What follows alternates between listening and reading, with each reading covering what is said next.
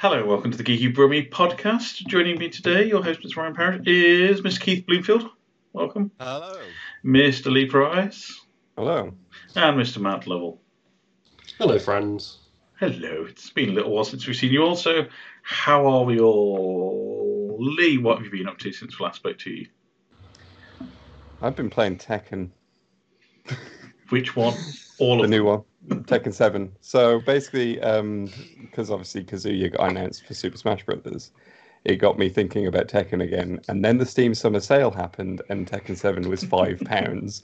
So I was like, well, why not? Yeah. I do hate the Steam Summer Sale because it's just a case of, well, I did actually want to play that game 3 years ago, and it's a couple of quid. I'll buy it, and then you end up spending more money than makes logical sense. Yeah, I mean, I say like I bought Tekken 7 for a £5 as if it was the only game that I bought in the Steam Summer Sale, and we all know that is not true. Yeah, I've been sort of getting into Tekken 7 because I've played like some of them in the past, but I thought I might as well jump onto the most recent one, see where it's at the moment, and I think it's my favourite out of all the ones I've played. That includes like 3, 5, and Tag Tournament 2 are the ones I play. So I take it you're not a cheat and don't play as Eddie Guardo, just roll around on the floor. No, I've actually picked up Lucky Chloe, who's the new character, who is just as bad as Eddie for all the breakdancing, but she's even more leaning into the dancing side of it. She's a bizarre character in the sense that she genuinely feels like she's there just to dance, and if you get in the way, that's on you. She just feels like such a troll character. Even one of her victory animations is, "You just lost to Lucky Chloe." like that's look what you've done. You lost to her, the girl with the cat ears. Yeah. Is it going to be like the Shane character, like you'll get at esports conventions, like when you have it with Super Smash Brothers, and you play as Captain Falcon and just knee people off the side constantly, and that's the only move that you do. It's like that's the cheap character. You're not supposed to play them professionally. I think like from what I've seen, like Lucky Chloe has been like a tournament winner before, because like some of her moveset is kind of ridiculous. Like because it is kind of like Eddie Gordo in that you're just flailing around all over the place, and it's high and low all at the same time, and it's really hard to block. But try some of the newer characters who I really don't recognize at all, and there's some characters who are in previous Tekkens who I still don't recognize because they changed their design so much. Like Lei Wulong doesn't look like himself anymore. I don't know what they did to him. I think the last time I played a Tekken game, I tried to play the story mode, and it was the most convoluted chaos I've ever seen. The amazing read is to just look at the Tekken timeline, like the Tekken canon, because it is absolutely insane. The and then some games story. don't exist, some games. It's brilliant. The Tekken story is absurd, and this has like a full-on story mode that's basically just all about the Mishimas and how much they all want to kill each other, and it's ridiculous anime nonsense. Even though it doesn't look like an anime, it feels like one. Like there's a bit where Heihachi tries to kill his own son with a space laser. Fair enough. And then his son, and then Kazuya comes along and decides, I'm going to get revenge on that by shooting his satellite out of the sky with my face laser. And it's all just about like the devil gene and how like Heihachi's the only one in the family who doesn't have it, because like his son and his grandson have it because of his wife, and she shows up as well in a flashback, and she can summon a tiger because why not? This basically sounds like Fast and the Furious, the video game franchise. It's just each installment just gets more and more ridiculous than the last one. I think this is like why this is kind of the fighting game that I've gotten into, because I really don't like Street Fighter or Mortal Kombat. I've tried to get into them and just cannot do it. But Tekken, I've always enjoyed Tekken. but I think the story also helps with it because it is just so ridiculous. It's just like here's a really old man who won't die because he's too stubborn to die, and here's his son and grandson who are both secretly devils, and they're all trying to kill each other by throwing each other into lava all the time, or Heihachi will shoot his entire family into space at one point, and it's just. And all the side characters just get weird as well when you start bringing them in. Yeah, I think I looked into like King's backstory and I got confused around the third or fourth King. Yeah, there are too many kings. Like, yeah, like Nina and Anna as well, where there's cryogenic freezing and all sorts of stuff going on. It's really good. Yeah, I think Nina looks like she's in her mid-20s, but he's actually like supposed to be 60, 70 or something. It's just due to all the experimentation and freezing that's happened to her over the years. Yeah, isn't Paul a robot as well now? Or there's Paul robots or some weirdness like that? No, Paul seems normal still. He's one of the few normal ones apart from his hair. I mean, standard. It's standard fighting game hair. Let's be honest. But yeah, I'm trying to think. There is like the Jack robots. Jack, sorry, that's all right. They've been there since the beginning, and then there's also a second robot now, who I think got introduced in Tekken 5 or something, and she's like anime girl robot with a jetpack. Is that because Xiao Yu doesn't dress as a schoolgirl being escorted by a panda anymore? Yeah. It is the most insane video game franchise I think I've ever seen. It's like with Yoshimitsu. It's like, let's have this ancient samurai just appear. Yoshimitsu is especially weird in 7 because he's basically some weird squid monster now, and I don't know what's going on. It's like I saw him on the character select screen, and I was just like, how is that Yoshimitsu? That's a squid. So I remember it has some of the best music though as well. Oh yeah. And the best intros as well. Like number 2 and number 3 still have some of the best intros. I love it for that. Like in terms of like music as well, like the Smash selection is brilliant because they put almost 40 songs from Tekken from across like all the games, and some of the choices are superb. Like they put Moonlit Wilderness from 5 in there, which is one of my favorite tracks, and the track that's gotten a lot of people talking is Yodeling in Meadow Hill. Has been added to Smash Brothers, and yes, it is a yodeling track. It's like full on like the Tekken sort of dance music kind of style, but there's yodeling on top of it as well, and it's just amazing. just insane from top to bottom, that game franchise. Any other exciting things you've been up to? I finished Mass Effect finally. One or all the just one. Just one. And it's one of those things, like I really enjoyed the story up until the end, but the gameplay did get so tedious by the end. It seems to be the consensus with the first game that it's just not as good. Although the writing is excellent, you're kind of just playing it just to get ready for the second. Yeah, I'm currently working my way through Mass Effect 1 on the Legendary Edition. I've just got to the monkey mission, which is the worst mission of any game of all time. I remember now. Yes. Yeah. That's not a fun mission. That is horrible. It's like, we got one of the monkeys took this thing from us. Now you've got to find it. Just go across the whole planet and try to find the one monkey that's coming.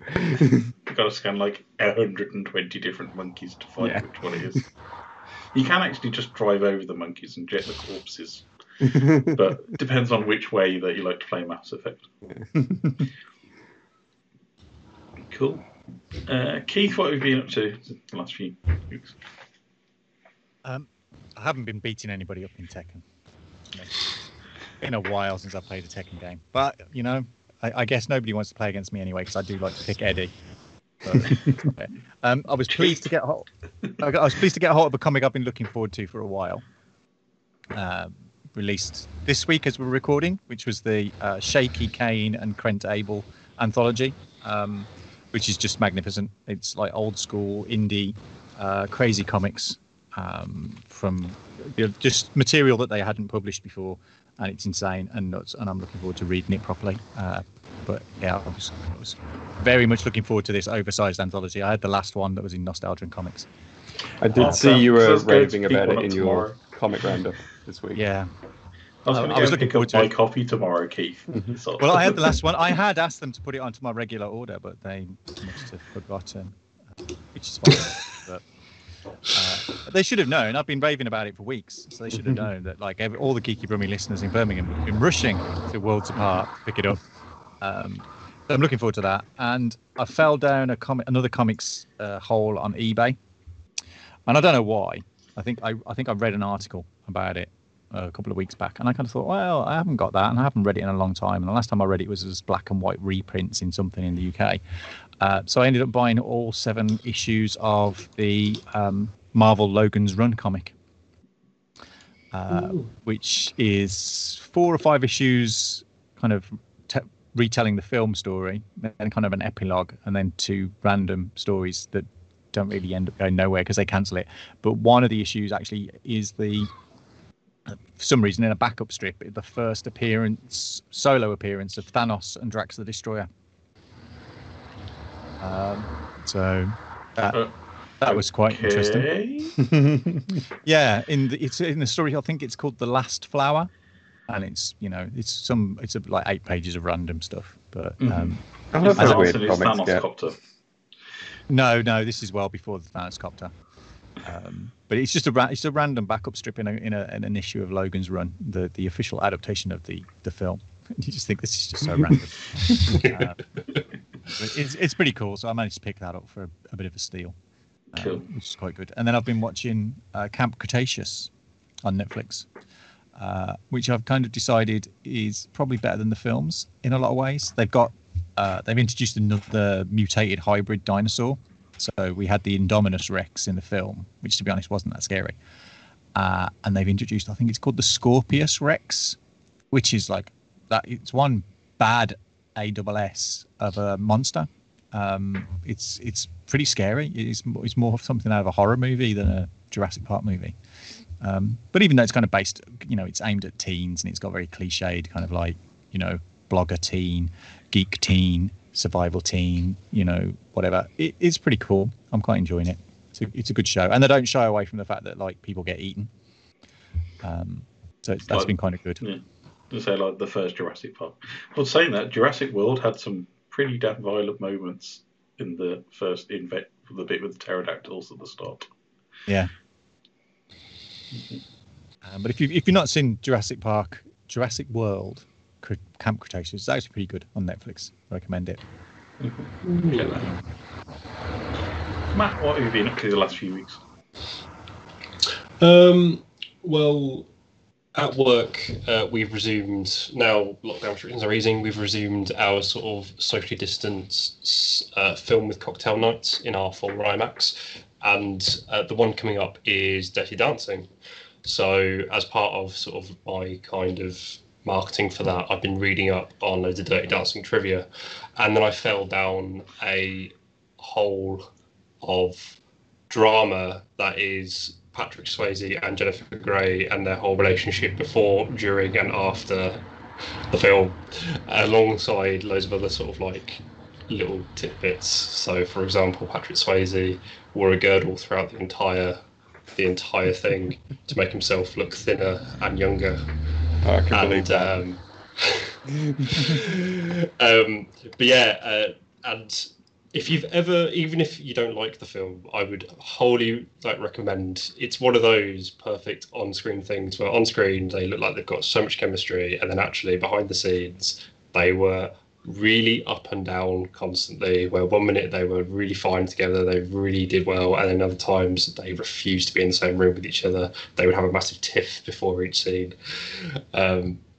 So mostly I've been reading up on my sort of Dirty Dancing trivia, but elsewhere did my first Geeky Brummy esports update.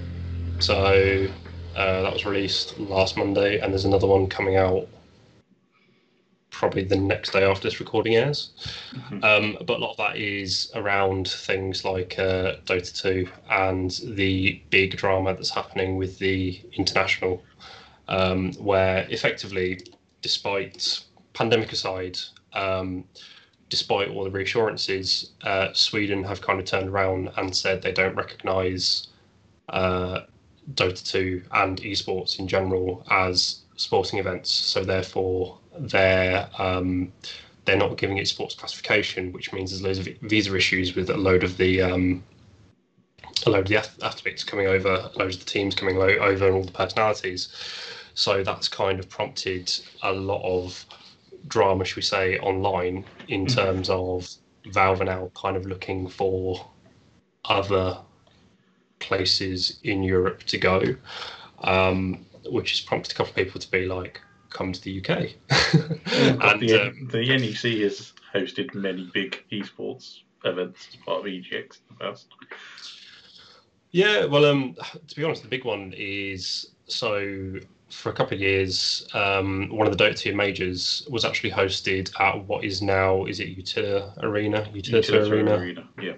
They change the name every 5 minutes, but anybody who's local knows it as the NIA. Yeah, on the canal, really, really pretty. But and that was actually one of the most successful European tournaments in not just Dota history, but esports history. It broke records for ESL consecutively 2 years in a row, both in sort of capacity at the actual event, but also viewership online. There was over 300 million people from across the world who sort of tuned in, and it was a massive kind of boost really for Birmingham as a sort of global city, but also for the UK. It kind of legitimised a lot of esports, and it got coverage on BBC Three and then later BBC Sport in 2020 when they had to host the online version. And yeah, it's prompted a lot of people to kind of go, maybe the UK, not for this TI, it's no time, but actually considering the UK more for flagship world esporting events. Yeah, I know the Invitational's been in the US a lot of its history. I think it's like about 70% of the events have been in the US. And it's an international game now, esports, so it would be nice to see alternate locations spring up.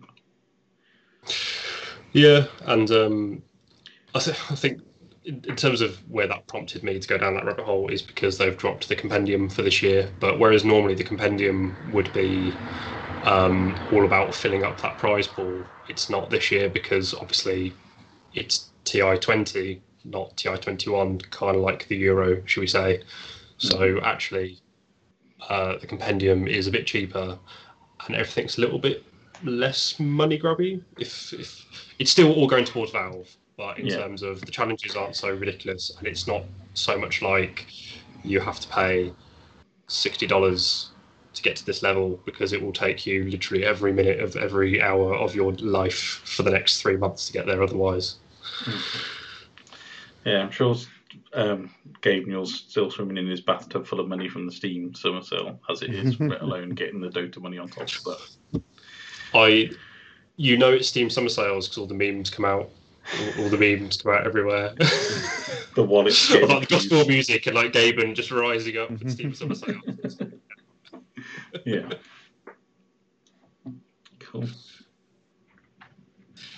But yeah, what about you, man? What have you been up to? I bought Resident Evil 2 in the Steam summer sale. Not played it yet, but it's one of those things where you buy the game and then it sits in your Steam library of, look at this archive of games that I will never actually get around to playing. So, because I'm still too busy playing Mass Effect Legendary Edition, I can't. I'm now at the age where I can only play one game at a time because otherwise it's too distracting and I can't remember the control scheme. Like the old gentleman that I am, and they're going, what's up, what's down? But, so still working my way through Mass Effect, as I've said. I've been enjoying Loki so far, and the latest episode, which dropped the Wednesday before this recording, was... I'm not going to say anything because Keith's not watched it yet, but it's the best episode of the series so far, put it that way. So I've been enjoying that. Been enjoying the Bad Batch on Disney Plus. It's Clone Wars Series 8, as I said. it's just carried on straight away from there. So it's been really good, and they're expanding on Omega's character quite a bit at the minute. So it's been interesting to see that. And watched the season 8 finale of The Blacklist this week, which is a show that I've been enjoying since back in the day. I think it's the only show now where I still actually watch it when it comes out on the actual release date, rather than saving it up to binge watch. A confusing ending. I know Keith watches it as well. Have you watched the finale, Keith? No, I've got it on TiVo to watch. Yeah. I'm just hoping they go just reveal the fact that everything we've suspected from the beginning is true. Oh, I'm not going to say anything, but me and Viv were left kind of shocked by the ending. Oh, okay. Yes. So I'm going to be very interested where season 9, which might be the final season, goes, because John Bokenkamp's also left along with Megan Boone. So co-creator. If you've just given away a spoiler, No. Is that common knowledge? It's been in the press quite a lot that Megan Boone's leaving the show. But it was revealed this week John Bokenkamp, who's been like the main creator, the showrunner since series 1. So I think his co-runner is taking over duties. So it'll be interesting to see what happens next with that.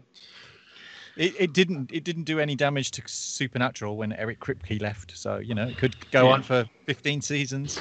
Well, I'm just hoping it's not a repeat of The Walking Dead, where they got rid of Frank Darabont, and that's when I gave up watching it. Yeah. So, having not sort of seen it, but is it, in terms of the quality of it, as it's hurtling towards kind of like a final season, has the writing stayed satisfactory, or are you starting to see suddenly characters are doing irrational things, or things are happening really, really fast for plot? It's the James Spader show. That's all I'm going to say. You're there for one particular person, and that's to watch James Spader play Red. And all the other characters are secondary to that, because James Spader on screen is just a masterful thing, and every single second he's on the screen, he just overshadows everybody else at the stage. It's like when he's not in an episode, it's very keenly felt that he's not there. Yeah, it's a show that's immune to anything remotely akin to common sense or like logic. It's utter nonsense, but brilliant. Yeah. So I think that was Red coming past his helicopter. But, That's how you're getting buzzed by something. But yeah, I mean, if you've not watched The Blacklist, I'm going to say try a couple of episodes, and if you warm to James Spader, you'll enjoy it. But if you don't click with James Spader, I don't think you'll ever get around to enjoying it as much. All I ever think of is The Office US, when he takes over as the owner of the paper company, and that's who I imagine he is, still playing that character, just in The Blacklist as this like most wanted FBI criminal. Phrase it pretty much the same, so it's amazing. So if you ever watch The Office US and you like James Spader in that, you'll probably enjoy The Blacklist. So coming up on today's show, we'll be talking Black Widow, which is due for release next week at the time of recording, July the 7th in the UK on screens, and July the 9th on Disney Plus and on release in the US. We'll also be talking Sonic, as he's got a birthday and he's still running. I don't know how his knees are hanging up these days. I'm sure he's on the cod liver oil tablets by now. We have a little game to play, which is More or Less. So I've got some geeky questions for the guys to try and work out which is the bigger one. And Lee is interviewing a Tom Keen, who has released his new game, Unknown Number. So he hasn't released it. It's out next year. It's out next year. So we're talking about Tom Keen's new game. Tom Keen? Not Tom Keen. Wasn't that the name of the... Tom Keen is in the Blacklist, yes. It's in the Blacklist, yeah. Yes. It's all connected, as Gently would say. Yeah, so we're looking forward to that. Plus, we'll go into Keith's Comic Roundup now, and we'll have Lee's Games of the Week for later in the show. But we'll see you shortly. What's happening to you these days? Having lots of fun? Believe me, I know some folks that are in for some fun. Let's see it. Take a minute. See what's in it. But you can see how dangerous this could be. But first, we're going to have a little fun tonight, folks. It's time for the Geeky Brummy Podcast.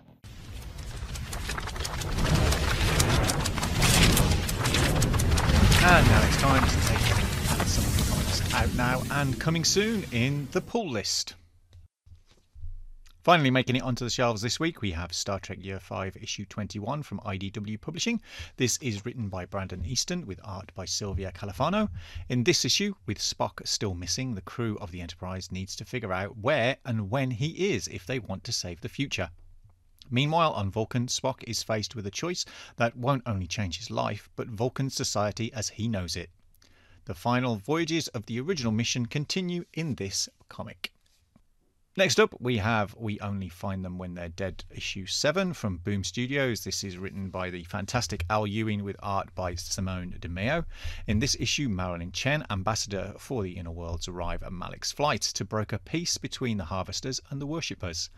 When Jason Hauer, one of the fated Vihan 2 crew, is pulled into these talks, he will soon discover that, like all politics, nothing is as it seems. Also out now, and my comic of the week for this week is Cain and Abel, a one-shot from Image. And in this issue, comic book wise guys Cain and Abel serve up a summer dump cake of genre-busting mischief and mask mayhem in this oversized anthology of never-before-published strips.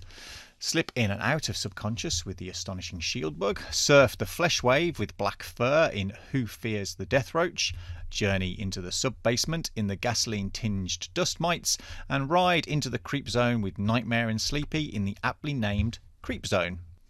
Due out next week, we have Skybound X #1 from Skybound. This is written and illustrated by Robert Kirkman, Chris Dinges, James Harron, Till Walden, Matthew Roberts and Ryan Oatley. In this issue, celebrate a sensational 10 years of Skybound with a cavalcade of your favourite creators for all new stories of your favourite series, past, present and future. Each issue of this oversized weekly series will kick off with a new chapter of the serialised Walking Dead story, Rick Grimes 2000. In addition, they'll be debuting all new series and characters every issue, starting with the first appearance of the most requested Walking Dead character of all time, Clementine, star of the best-selling Telltale's Walking Dead video game series. And did we mention all new Ultra Mega and Manifest Destiny stories? If you want to know what to expect in Skybound's next 10 years, it all starts here. Also out next week from Marvel Comics, we'll have Ultraman, The Trials of Ultraman #4 from Kyle Higgins and Matt Groom with art by Francesca Manna. And in this issue, in Iceland, the critics of the USP are uniting and they finally have what they need to win the rest of the world over. But what are the dark consequences of their actions, and will Ultraman choose to save them from those consequences? Or perhaps a better question to ask is, with opposition mounting, alliances fraying and trust disintegrating, can he? Also out next week, we have the new X-Men #1 from Marvel Comics, written by Jerry Duggan with art by Pepe Larraz. And in this issue, these X-Men are fearless. The heroes of Krakoa are here to save the planet. Things might be complicated between the nation of Krakoa and the rest of the world, but to the X-Men, things are simple. You do what's right, you protect those who need protecting, and you save the world we all share. Cyclops, Marvel Girl, Sunfire, Rogue, Wolverine, Synch and Polaris are the chosen champions of mutant kind, and they will not shirk from any battle for their home planet. Scheduled, but may slip in the schedule, is Star Trek Year 5 #22 from IDW Publishing. Again, written by Jackson Lansing with Colin Kelly and art by Stephen Thompson. In this issue, for 5 years, the USS Enterprise and her crew have journeyed to the edge of the known universe, tackling impossible challenges and menacing foes along the way. But the biggest challenge of all awaits them here at home.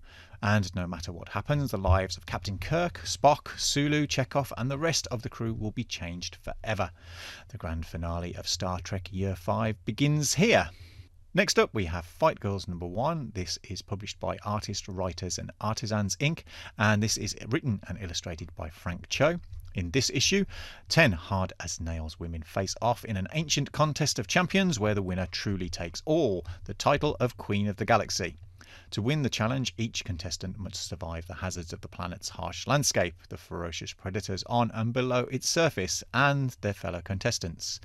This edition of the contest has a twist. One of the contestants is an infiltrator who has her eye on something bigger than the prize. Who is she, and what does she really want? And finally, and what will be next week's Comic of the Week, is The Swamp Thing #5 from DC Comics, written by Ram V and drawn by a friend of the show, John McCrae. This is Becoming Part 5. Newly armed with the knowledge and powers he gained from the Green, and yet lonelier than ever, Levi Kamei is pulled once more into service as the Avatar of the Green is summoned by primal forces to the city of London, where old ideas lie buried, slowly leaching into the reality above. The scars of old wars and the dangers of past ideologies resurface as the Swamp Thing must team up with an old trench-coated acquaintance and his new protege to save the present from the atrocities of our past. And that's it for this week's Bull List. As always, you can find these and more great comics in our On the Radar feature every Wednesday on our Twitter feed. And until I see you next time, happy reading. And now back to the main show.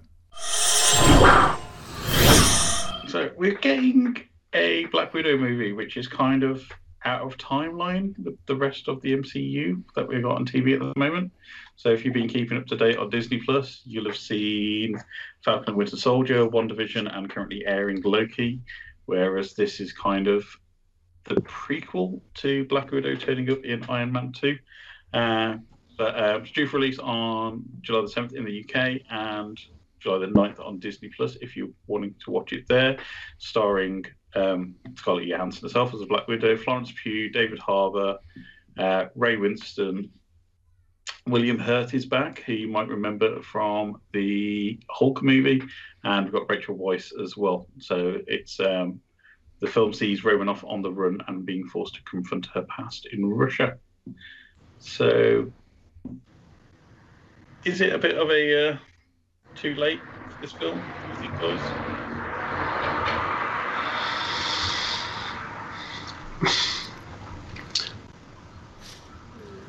Yeah, I don't know. I think I do like Johansson's kind of portrayal of Black Widow, and I think in the Avengers, especially in sort of Endgame, I liked how she got a bit more screen time. But I'll be interested to see. It's nice. Again, it'll be interesting to see a movie that's not all about necessarily superpowers. She's still obviously a ridiculous human, but at least she's a bit more kind of down to earth. So it'll be interesting to see how Marvel kind of shoot the movie, if that makes sense. It wouldn't be the typical kind of Marvel trope we had in the previous phases, I would imagine.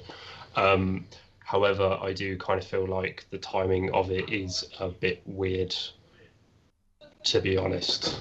Mm-hmm. Because it's kind of, as much as we're all ready for the next phase, I kind of feel like they're still trying to squeeze a bit more out of that previously, if that makes sense.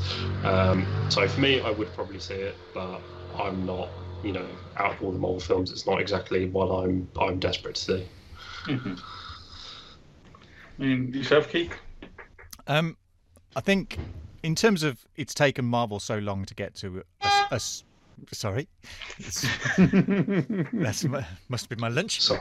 In terms of the Marvel getting to a point where they've got a female-led film and a predominantly female cast, the majority of the rest of the cast are actually are female. I mean, it's Florence Pugh being in the Marvel universe now is that's can only be a good thing. But it doesn't bother me that it's out of chronology at all. In a sense, I'm quite happy that it's not leading in to the next Marvel movie, because in some instances that could be a little tiresome, that every movie leads into the next. And I kind of like the idea that this, like comics, is here's a story of Natasha, a character you know and love. She's got a lot of history. You've only seen her in a few films. So here's a story that took place at some point earlier on. So in terms of this particular film, we have a flashback to, I believe, the 1980s, and we find out what happened in Budapest, and then kind of the actual bulk of the film takes place somewhere between kind of Winter Soldier, Civil War. I think it's post-Civil War is the starting point in the movie. So it's kind of... And then it's going to be flashbacks and stuff after that. Yeah, and to be honest, it's like it's like reading a 3-issue, 4-issue maxi series of an untold tale from the life of the Black Widow or Hawkeye or whatever. So I'm quite happy to watch it. She's a great character. The cast itself is really great. So as long as the storytelling and the action and the director they've got on board is somebody who's got a lot of talent, and I think that just tell a good story, and I'm down for it. And it's it doesn't bother me that it's not it's not a pivotal moment in Phase 4 or whatever it is. I'm quite happy if Marvel start just going, here's a film about something that's not connected to anything else. Enjoy, and you haven't got to worry about it. Yeah, I've been looking into the director a little bit, who's Kate Shortland, and she's not really done that much from what I believe. She's done a couple of independent films. The first big film she had was a film called Short Somersault. Yeah, she won quite a few awards for. I think that was Cannes and went around there. Then a big break for that between that and Law, and then Berlin Syndrome, and then now Black Widow. Yeah, I mean, I think it's showing that Marvel have got, are not taking risks. I don't want to make it sound that it's a bit patronising towards those directors, but they've got Chloe Zhao doing the Eternals, who until people had heard of her from doing Nomadland. I think it's good that it's not big name blockbuster. It's not the J.J. Abrams Marvel movie or whatever ridiculous thing that they're doing elsewhere in their franchise movies. To just be giving interesting directors interesting opportunities to do things with interesting characters, and I think that's intrinsically what is at the core of what Marvel can do. Is they've got a bunch of really interesting characters outside of those that we've seen, and we're going to see some of them with the TV shows they're doing. We're going to get Moon Knight at some point later on. Yeah, we're going to get She-Hulk doing some interesting things. So I think that there's enough for everybody to have what if you're a big Black Widow fan, you've now got a Black Widow movie to watch, and it looks great. Yeah. David Harbour looks great, and it just seems like it'll be a fun movie, and I'm going to go and see it at the cinema. I'm lucky enough that my local cinema is not going to be massively busy, so I'm not too worried about it in terms of the ongoing COVID situation. But I would want to see it on the big screen anyway, because I could stream it at Disney. It's a bit expensive. I will probably, buy the Blu-ray at some point later on, but I want to be immersed in that experience when I'm watching it. My phone's off. It's in my pocket. There's not somebody lightly ringing me up, or I'm not kind of thinking, what if something else might happen? I can just sit there for 2 hours and be carried away to a bit of fun, exciting, entertaining place. Yeah, Viv and I are going to watch it on 2D IMAX because I like big screens, mainly because my vision's rubbish nowadays. But it's kind of like, it would probably cost less to watch it on Disney Plus for the both of us rather than going to pay for 2D IMAX things. But I think a film like this, and especially being a Marvel movie, which is known for lots of explosions, lots of special effects, etc., watching it on the small screen at home, are you going to get that same experience? I mean, personally, I think it's a no.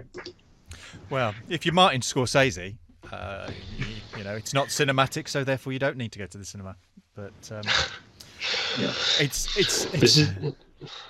So I was going to say, it is really interesting because I know a while ago, many moons ago, we obviously had this topic about is cinema dead versus digital releases. But actually, I'm exactly the same. I will watch this movie and I will definitely go to cinema for it. And even if I'm I think even if I'm not that wowed by the film, I will actually enjoy the actual experience because I have missed going to the cinema and seeing a film like this on the big screen with the big speakers, with the popcorn, that whole experience. Yeah, because we know Disney have been releasing these movies on kind of the Disney Plus / theatre things. We had Fire and the Last Dragon, we've had Mulan. Luca, I think, had a very limited cinema release at the same time as being on Disney Plus. So it's a case of, is this Disney's model going forward to try and capture both ends of the market at once? Of the, if you don't want to go to the cinema or you're not into that cinema experience, you can still watch it at home for the cost of a Blu-ray, really. but watch it at simultaneous release. And to me, does it kind of tarnish the cinema experience a little bit? That kind of thing that you used to have this bit of exclusivity with going to the cinema, and that you'd watch it because it was out at that time, and you had this whole fear of missing out if you didn't go to the cinema and watch it. Do you think it's kind of lost that luster a little bit?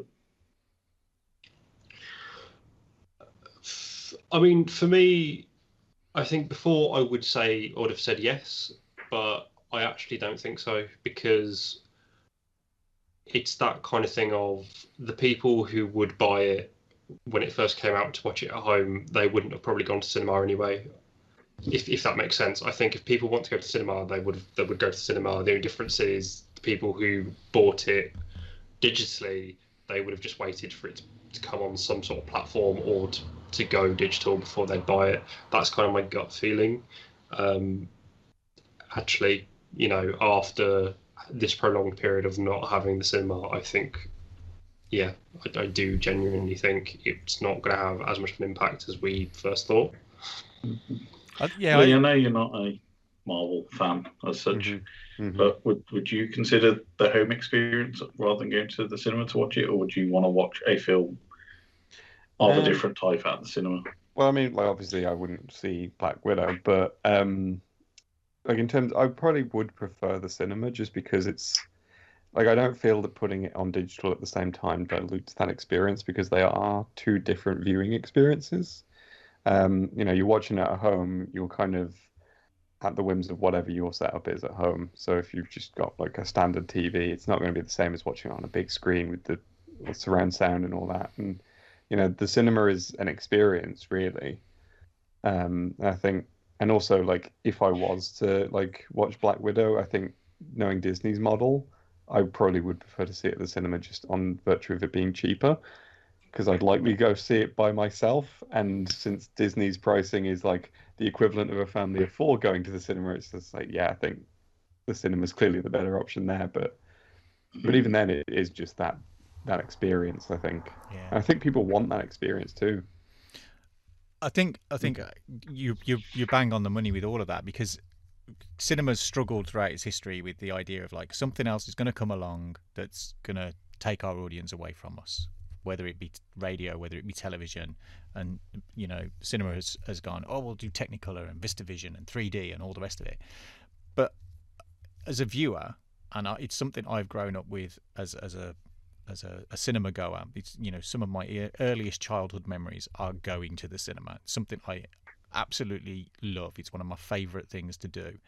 And I would go to the cinema to see films I own on VHS, DVD, Blu-ray, digital, to see it in the cinema. You know, if someone was to go, oh, we're going to be showing a brilliant print of Buckaroo Banzai at the cinema, it's like, yeah, I've got that on VHS and I've got it in comic form and I've got it but to see it in the cinema would be brilliant. You know, it was 1984 the last time I did that.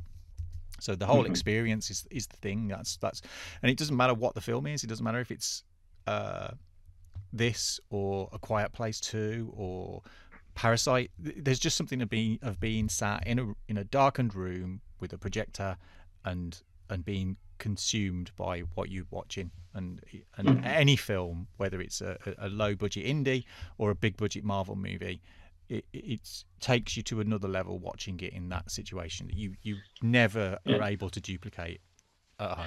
Yeah, I was going to say, in that home experience, I think I understand some people can't go to the cinema or might have young children and it'd be really difficult for them to find childcare, etc. So this is a way for them to watch it. But as you said, the distractions at home are 10, 20 times greater than when you're at the cinema. At the cinema, you're pretty much forced to stare at the screen and not have your phone on you, unless you're a really nasty antisocial person who goes to the cinema and does that and lights the beacon of Gondor on your mobile phone halfway through the film. But at the cinema, you're there for that experience. You're there, and you said you're spending the extra money to sit in a big screen with the surround sound to enjoy that. Whereas at home, myriad of interruptions. I'm sure people will be sat there looking at their phones, checking their phones, having interruptions, taking phone calls, etc. Surfing the internet, browsing Reddit or social media or something like that whilst watching the film. So, as I said, I don't think that true cinema experience is ever going to disappear. But I'm assuming from Disney's balance sheet that this must be popular because it's not just been one movie they've done it now, and it's like creeping into the MCU. Whereas it's been previously just Disney movies. So is this going to be their modus operandi going forward of we'll release it simultaneously at the time? You can go to the theatre or you can watch it at home and we'll make our money either way. I think, like, you're saying about, like, distractions at home and people not being able to go to the cinema, and, people with young children and things like that.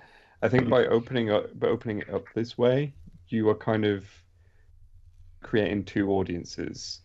That, like, if you just release it in the cinema, that second audience just isn't going to see it. Whereas, the first audience is going to see it in the cinema regardless. But if you have both at the same time, you're reaching both those audiences at the same time. That's more money. That works out for them, and I can see why they'd want to continue it long term. Definitely. Yeah, I wonder as well if there's an issue down the line that might become more prevalent as time goes on. Obviously, films could be pirated in the cinema. Not great quality. But the ease of pirating something that's being streamed to your home computer or laptop, I would assume at some point later on that is going to become a bigger issue for these services, that people aren't going to subscribe, but that content is going to get out and it's going to be of a high quality, and they at some point they're not going to make as much money as they think they're going to do from being clever. I wouldn't mind if there was a release window for each. So it was out for a few weeks at the cinema, then it was a digital release with the kind of premiere access, and then there'd be kind of like the traditional. I mean, at the moment they're doing a ridiculous thing where the digital release of the film comes before the physical release. Yeah. So I think it's October is when the free version drops on Disney Plus. Yeah. So when they remove the paywall for it, so it's that there is that option for more patient people who are subscribers. But it does feel like we're heading back to cable in the early 90s kind of scenario again now, where you got your Netflix package, you got your Amazon Prime package, you got your Disney Plus package, and now you got this is the exclusive package on top of the normal package where you have to pay. It's like watching a Frank Bruno fight back in the day, that you have to pay the extra 10 quid to watch it live rather than watching the recap the next day. But I think I do kind of worry about that, especially with the way that Disney are aggressively pricing these. Yeah, but then my local cinema at the moment is charging £3.50 a ticket for any film, any time, any day. Which Disney, they whatever it is, they're going to be charging for 20 quid for the Black Widow. So I can take my entire family and some randos for less than that. So I can just be handing out tickets in the street. Come and see the Black Widow. Yeah, it's great. I'm cheaper than Disney. It's like... Yeah, but then you'd be a scalper, Keith, and there are laws against that. It wouldn't be scalping; it'd be gifting. I would just give the tickets away. First, we cinema tickets, then suddenly all the graphics cards are gone, and then you're living on your yacht you bought for cryptocurrency. Where does it end, Keith? Oh, Keith, if you're buying up PS5s, please send me one. You can have a PS5. You can have a PS5. Yeah. As I said, going back to the film itself, I will be watching it.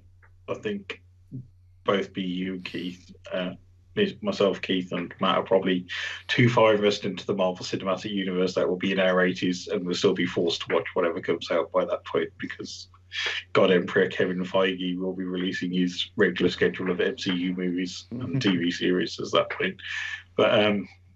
But now I'm kind of, as you said, I'm kind of quite looking forward to a bit of a side story rather than having something in the continuity. And I think the TV shows that we've had this year, which we talked about in the past episodes, they have neatly slotted in to do that plot growth between the films. And there's enough in there that I think the way that the way it feels it's going to be done is, you don't have to watch the Marvel TV shows to watch the films, because there'll be enough exposition and backstory and plot to link them all together. But it'll give you that fully rounded experience, which is what they tried to do originally with Agents of S.H.I.E.L.D., which didn't really work with connecting the films together. But this feels like it's much better now with stuff like Loki and Falcon and Winter Soldier. It feels like that's much better in ramping up our expectations for the next phase. But it also frees up them to do these one-off movies a bit more. I mean, Shang-Chi's still my one film of the year that I think that'll completely blow this out of the water, but we shall see. I think it's going to be a nice little diversion. Yeah, well, the latest trailer they released was superb. That was like, oh yeah, I'm down for this movie. Oh, Tony Leung, there you go. You'd sold me straight away when you got Simu Liu and Tony Leung in a film. That's fine. Yeah. I want to see a Wong Kar-wai Marvel Cinematic Universe movie now. But anyway, as I mentioned, release cinemas July the 7th. Disney streaming services, Disney Plus, on July the 9th if you don't want to go to the cinema and watch it. But if you're a Marvel fan, I'm sure you already got your tickets to whatever kind of method that you're going to be watching on. Earlier this week, I sat down with Tom Keane from Godolphin Games to talk about their in-development title, Unknown Number, a first-person talker. Here are just some of the things that Tom had to say about his game. This game for us is kind of exploring what voice control would look like. You know, if a core mechanic, and you know, Unknown Number is for us like the first game in, you know, a series of games that will keep experimenting with voice and keep pushing that as a core mechanic. You know, in a way, there's a set of things that really work, that people really love and keep coming back and kind of reiterating on. And what we were interested in, you know, as a group, was going, well, what hasn't been done within gaming that has been done elsewhere? And if we collide those two things, what could we do? Voice is so central to everything. Are you voice ready yet? Is your brand voice ready yet? Is your fridge voice ready yet? You know, and it's literally that level of like, you know, it's like voice obsession.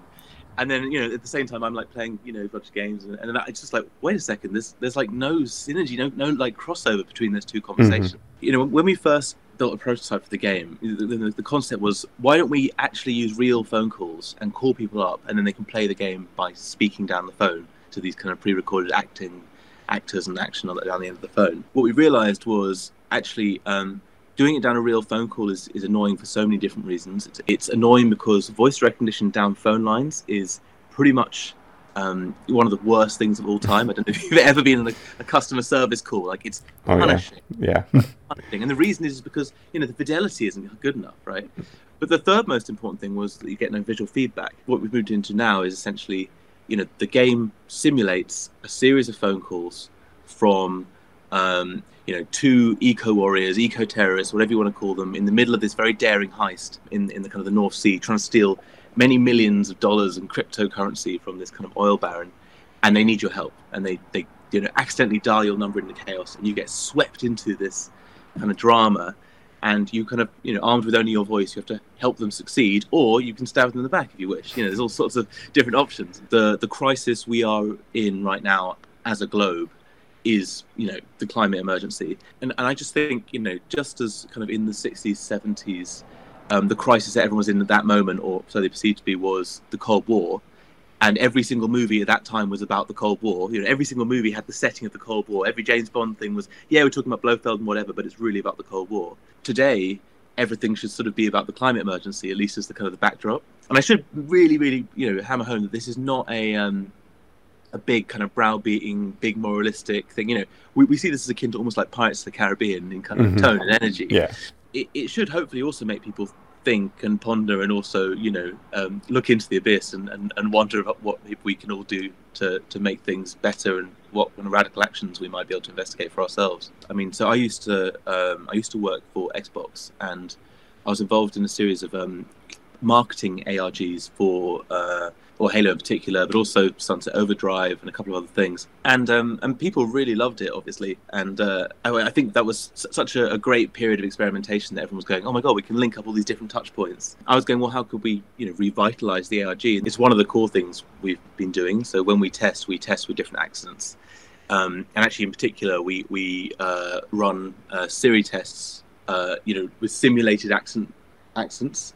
And we kind of literally just, you know, put it through the machine, and we see kind of what success rates we get back. So kind of accents, but before that, I should say that I've been putting on a lot of very bad accents, really embarrassing myself with my American accent. But yeah, so we've built accent testing into our process. Mm-hmm. So there is some skill, but it's quite funny because we've never really thought of voice as a skill before, especially not like a mechanic gameplay skill. So that's been sort of part of our process of actually working out what is okay for players to have to do and what isn't okay to ask them to do. When can we expect to see Unknown Number? Well, the plan is early 2022, so around March time, we think. So obviously, like I said, it'd be out in 2022 is what you're aiming for, and it's on PC and mobile, I believe is what you're looking for. Yeah, it'll be on PC and mobile, yeah. Cool. So yeah, it sounds great, and I'm sure that we'll be doing a lot more coverage on that as it gets closer to release. Thank you for joining me, Tom, and sharing your game with us. Thank you. Yeah, we'll chat again soon. That sounds great. Yeah, thank you very much for your time. Really appreciate it. For more of this interview, please check out Geeky Brummy on YouTube, where the full interview will be uploaded, and an article on geekybrummy.com will talk a little bit more about what the game involves. And now, back to the main show. Gentlemen, I have a game for you. It's been a long while since we played a game, so I thought throw a game out there for us to play. So, got some geeky questions. I'm ready. And it's multiple choice. It's a multiple choice. It's either more or less. So, what do we think the answer is, basically? So it's more than one thing or less than another thing. I'm hoping it's straightforward enough that we can follow this quite easily. So the options are more or less. Or less. Yes. Right. Okay. I think I understand. This is still going to go horribly wrong. We have a history with games. Or if Keith's going to be like those pedants at the checkout, is it going to be greater or fewer? Oh no. This is like arbitrary facts on top Trump games. Yeah. No, these are actual facts. It's from a game called More or Less, which I've stolen the questions from. So, are we ready for the first question? How is this working? Is it by person, or are we just shouting out? We're all answer. We take a choice. All answer. You can all take a choice, and then I'll give the answer afterwards. So, for the first question, is the raw material cost incurred by Apple to manufacture an iPhone 11 Pro, which sells for £1,049, more or less than £100?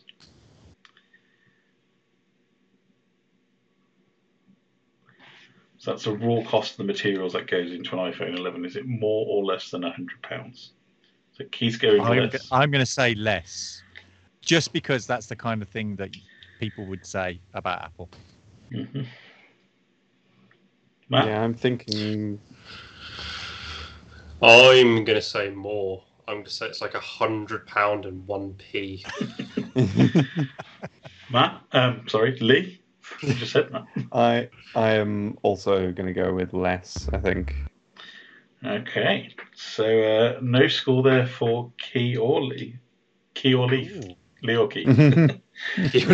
It's your crime-fighting doppelgangers, Key and Lee. It's actually about £400 in raw materials to make an iPhone 11 Pro.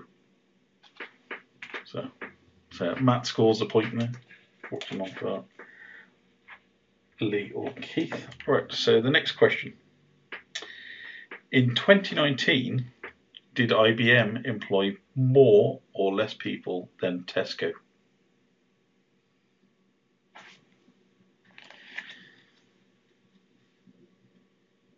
I'm going to let somebody else answer first, and then I can steal one of their answers. See, logically, I would say more, just because IBM is international and Tesco is not. Okay.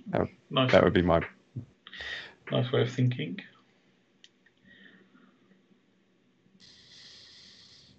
So this is 2019. 2019, yes. In the before times, Keith. Because also this is one of those questions where you're there being like, what about Tesco's sort of like Aldi version called Jack's? Like, are we including those employees? Is that one of those kind of questions? I would probably say they employ less. Okay. So Lee said less. No, I said more. You said more. IBM. Yes. Employ more than Tesco. International business machines, yes. I'm going to say Tesco employ more people. Well, Lee's the only one to score a point on that round because IBM employed 352,000 people and Tesco employed 344,000 people. So yet to score yet, Keith. Yet to score. Right. Okay. Does it take more or less time to boil the average kettle, which takes roughly 160 seconds, versus the world's shortest flight?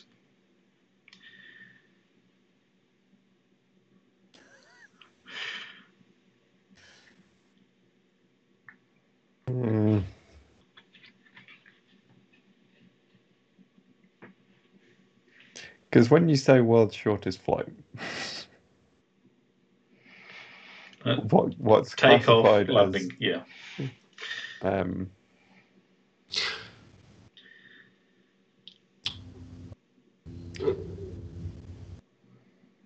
Go on, who's answering first? I'm gonna say less. Less time for the flight or less time for the kettle? Less time for the flight, just because it's kind of unexpected, and okay. You know that there's going to be like some like crop dusting situation that's going to be like super quick. All right. I would say less time for the kettle. So I don't know if that was less or more, but I'm going for kettle. Kettle or plane? Kettle or plane? There. Kettle. That's the new game show name. Kettle or plane? So I can only at least get 1 point on the board here. I've got no way of like getting above Matt or Lee. As an aeroplane or a helicopter, it's going to take some time to get the engine going and get it into the air and then land again. So I'm going to go with the kettle. So you're going kettle. Yeah. So you're still scoring 0, Keith. Oh, come on. Really? So Lee's ahead. So the world's shortest flight is only 57 seconds from the island of Westray and Papa Westray in Scotland. Seriously? 57 seconds, yeah. In what? A paper aeroplane? Seriously? I mean, come on. I've been on aeroplanes. They don't even get to the end of the runway in less than like 4 minutes. Yes, but those are massive planes, Keith. This is probably going to be a much smaller one that seats maybe 2 people. Right. But even still, I want proof. I would demand evidence. You've got to wind it up beforehand. I'm Wikipedia. And flight doesn't count until it leaves the ground. Yeah. Could you not just take a really long run and jump? It sounds like it's probably going to be quicker.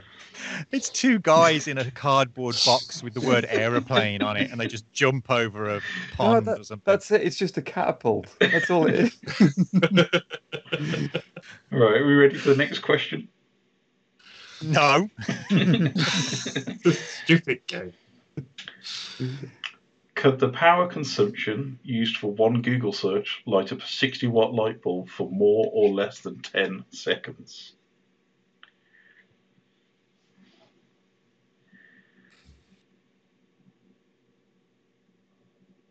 I'm just going to toss a coin now because it makes no difference what I actually think. More than 10 seconds. Okay.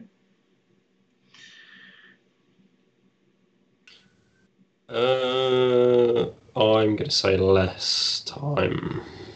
Less, power, etc. I'm going to say less as well.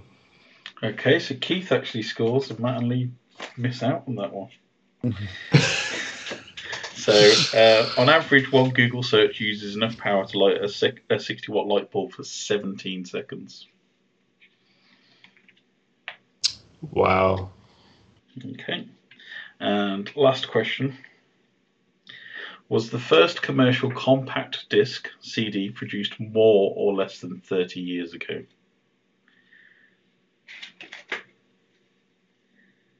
Well, it's more than 30 years ago. So you go more. Yeah, it has to be more, yeah. Commercial compact disc, yeah? Yeah, it's got to be. I remember buying one. Spoil the question, Keith. You're supposed to be trying to get more points than the others. I can't get more points than anybody else. I basically only got 1 point from just guessing Google a minute ago. I may even have it still here. It could possibly it's either well, it's not the first commercially available one. My problem with this question is I had to remember exactly when 30 years ago was, because in my head it's still like 1970 something. Matt? Oh yeah, I did bad maths. I thought we were still in 2010. Yeah, more. Okay. You're right. The first commercial CD was produced on the 17th of August 1982. Yeah. So before I was born.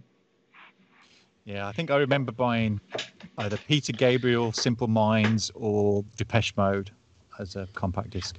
The kind of mid 80s ish, probably around 86, 87, something like that. Yeah. I'm pretty sure that we had CDs when I was very, very young, and that would have been very late 80s. So don't say that. Don't say you were very young in the late 80s. I was born in 86, Keith.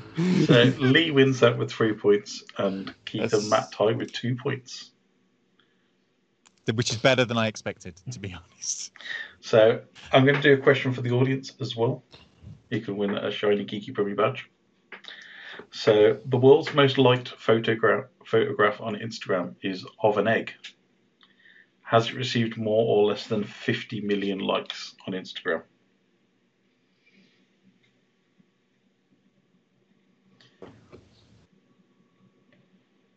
I mean, you guys can answer as well, but it's a question for the audience, so I'm not telling you until next episode. I'm going to say more, because if it's less, I'm just going to keep refreshing and just make more accounts, just keep liking. I'm just going to set up. Either way.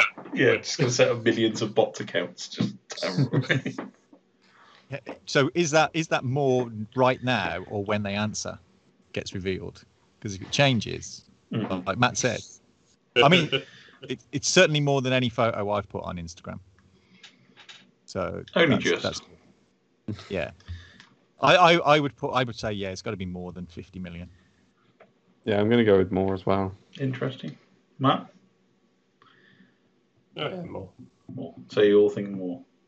Well, we'll find out next episode. What a cliffhanger. Oh.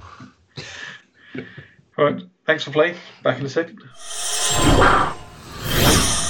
Hello, let's talk about Games of the Week for the past 2 weeks. Last week's Indie Game of the Week was Sunhaven, a hybrid of farming simulators like Stardew Valley and traditional top-down RPG titles. It's got a magical world full of quirky characters where you can choose to go adventuring or just stay and chill on your farm. It's an interesting blend that looks like a relaxing time and with a cute art style to accompany it. Overall Game of the Week last week, however, was Scarlet Nexus, which is a lot of anime nonsense from Bandai Namco, but it's my kind of anime nonsense. Especially after I recently played through Code Vein, which has a similar style, although, as far as I know, the games are unconnected. It's an action RPG set in a post-apocalyptic world where a race of creatures known as the Others have invaded and are trying to eat human brains. And to solve this, you and your fellow animes must head out and battle them in a fun Platinum-style romp. I played the demo that's available on consoles and had a blast with the short bit of gameplay they provided, where you use a combination of party buffs, hack and slash gameplay, and the simple act of chucking bits of scenery around with psychic powers to take down an increasingly weird set of enemies. There's also a lot of weird stuff about brain links, and more than likely some existential crises around the Others, as you'd expect from any good post-apocalyptic anime, so it looks like a good time. Meanwhile, this week, Game of the Week is Sky Children of the Light, the latest game from that game company best known for beloved cult classic Journey. Previously released on mobile and now getting its first release on a console, this game has the exact kind of gorgeous art style you'd expect from the developers of Journey, with just a hint of Ghibli-esque magic too. You play as a small flying child bringing light back to the world by collecting spirits and candles. There are also social mechanics in the game, built specifically to encourage friendship between players as a natural extension of what Journey was trying to achieve. I've played a little bit of it as it is a free-to-play title, and it just seems really nice and lovely. And for that, if you've got a Switch, it might be worth checking out. And now, back to the main show. Alright, we've got to go fast. Oh, I've given myself cramp in my leg now. So, if you didn't know, what was it, last week or two ago, it was Sonic's 30th birthday. 30 years of that little blue hedgehog running around with his June twin. 23rd, 1991. Mm-hmm. So we thought we'd have a look at some of the Sonic games in the past and look at Sonic's life over the last 30 years and basically go through and think some of the better games and some of the worst games. So I'm sure Lee will be happy to lead this piece as our video game expert because I've not played a Sonic game since Sonic and Knuckles, so I'm going to be absolutely useless for this, anything past that. Meanwhile. So Sonic, if you don't know, is Sega's mascot. He's been Sega's mascot since release back in 1991. Was it on the Mega Drive / Genesis first for Genesis for the Americans and Mega Drive for us in Europe? Mm-hmm. But he's been Sonic's mascot ever since then. Spin-offs, he's had films, cartoon series, comic book series, very weird comic book series, racing games, which I'd never understood the point of putting Sonic in a car. The Mario and Sonic at the Olympics series, which has done very well. There's been educational games, lots and lots of different spin-offs. So why is he so popular, do you think because he was just that radical alternative to Mario and he still has that 90s energy coming through? Well, that's kind of like what sort of kickstarted him, really, is because he was designed as a mascot. He was designed to compete with Mario, with Nintendo. He's the exact same color as the Sega logo for a start. That's the first indication that this is Sega's mascot. And considering that their mascot prior to that was some weird monkey child that was in terrible games, it's no wonder that they felt the need to change it. But yeah, like you said, it's that sort of 90s attitude. They really sort of tapped into that kind of early 90s. Everything's radical. The Teenage Mutant Ninja Turtles cartoon had just come out sort of around that time, and they were kind of tapping to that energy, which then fed into a whole series of other animals with attitude that existed within games for the next 10 years or so. Yeah, I mean, we wouldn't have got Ratchet and Clank or Crash Bandicoot or Jack and Dexter or any of those kind of games without this first, I think. I mean, Crash Bandicoot, especially when that was in development, they were calling it Sonic's ass game. So. Oh yeah, and not forgetting Conker and his Bad Fur Day. Mm-hmm.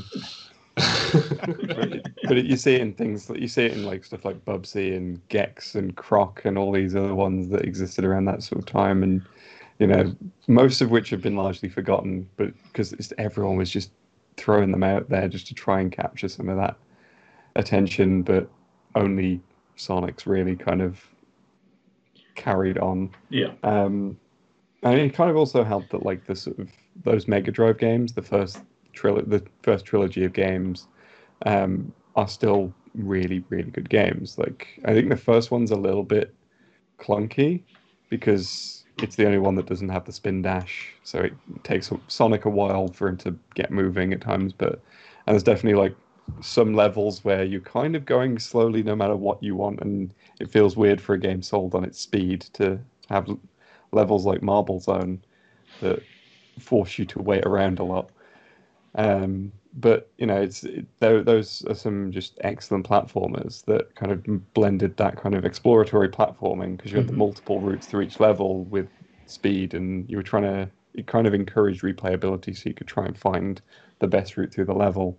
And it's why that Sega keep bringing them back and selling them in myriad different ways. Yeah, I was going to say, because the latest release of the original Sonic 16-bit game was back in 2013, where I think it was on 3DS and Android phones.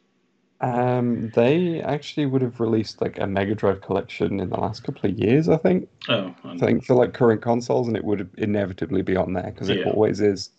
Sega sell a Mega Drive collection every couple of years. Every time a system comes out, here's a new Mega Drive collection. Got to make sure these games are on everything. But that era also had Sonic CD as well, which I don't think was massively played at the time because it was on the Sega CD and not a lot of people owned that. Mm-hmm. And the Sega Tower of Power. Yeah. That's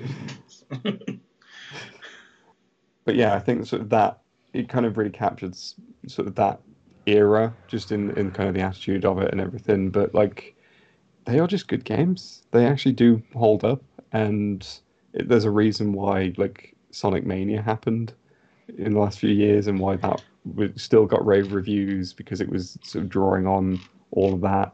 Obviously, we'll talk a bit more about that when we get to it, but yeah, that's kind of like how it all started. And I think like there's definitely a big part of the enduring popularity comes from nostalgia over those early games. Yeah. I think, and from the first Sonic game through to maybe Sonic and Knuckles, I think it's pretty much viewed as kind of like a peerless collection of these are just solid, great platformers. Keith, you're looking a bit. No, I was just thinking. I think one of the things for me for the Sonic games, particularly those early ones, is the soundtrack, the music. Because I was just thinking, I can instantly recall pretty much all the music from the first Sonic game, and I was thinking, okay, I played Super Mario World on the Super Nintendo at the same time, and I was kind of thinking, I couldn't hum a tune from that at all. It's like, but if I you could instantly recognize Sonic music straight away. So I think that the whole package that they did with that was kind of and iconic. I think a big part of that is down to the fact that those Sonic games actually had like famous musicians doing the soundtrack. I mean, the first two wouldn't be famous to us, but it was like a basis for a Japanese jazz band, I believe it was, did the soundtrack for the first two Sonic games. In fact, it's a band called Dreams Come True. And in fact, if you go and listen to some of their songs, you can actually kind of hear those Sonic tunes in there somewhere, because the bassist clearly like swiped them one way or the other, and just reused them. Like there's a track called "Marry Me," which is very much Green Hill Zone slowed down. But then, like with the third game, there's still debate over it, but it seems very likely that Michael Jackson did at least part of the soundtrack to that game, and that was definitely like peak popularity for Michael Jackson as well, which again it kind of ties in with everything that was going on in the 90s. Obviously he's uncredited for varying reasons, but you can still kind of hear that that his influence in there. Like the mini boss theme clearly has a sample of his whoop noise going on, and a lot of the people who are credited are co-collaborators of his, and it's kind of all makes it very obvious that he was involved. And a lot of those co-collaborators have said, yeah, he was involved. But but even Sonic CD also has like that really good soundtrack as well. Like it's got two separate soundtracks, one for the US and then one for Japan and Europe. And the Japan and Europe one is the better one. But the US one has the best theme from the intro. So they tried to. Sonic music's just like one of those things that sort of keeps it memorable as well. It's one of the best things about the franchise, even over the years. Yeah. So, I mean, to compare back to Mario, because it's always going to come up. Do you think Sonic didn't cope with the transition to 3D as well? Because it's such a thing based on speed, and back in those early 3D days, I think Sonic never really appealed to me, because it was kind of like, well, how is this very fast-paced 2D platformer going to work in a 3D environment? Mm-hmm. Well, I think with that we can kind of move on to like these games, the Sonic Adventure games. Yeah.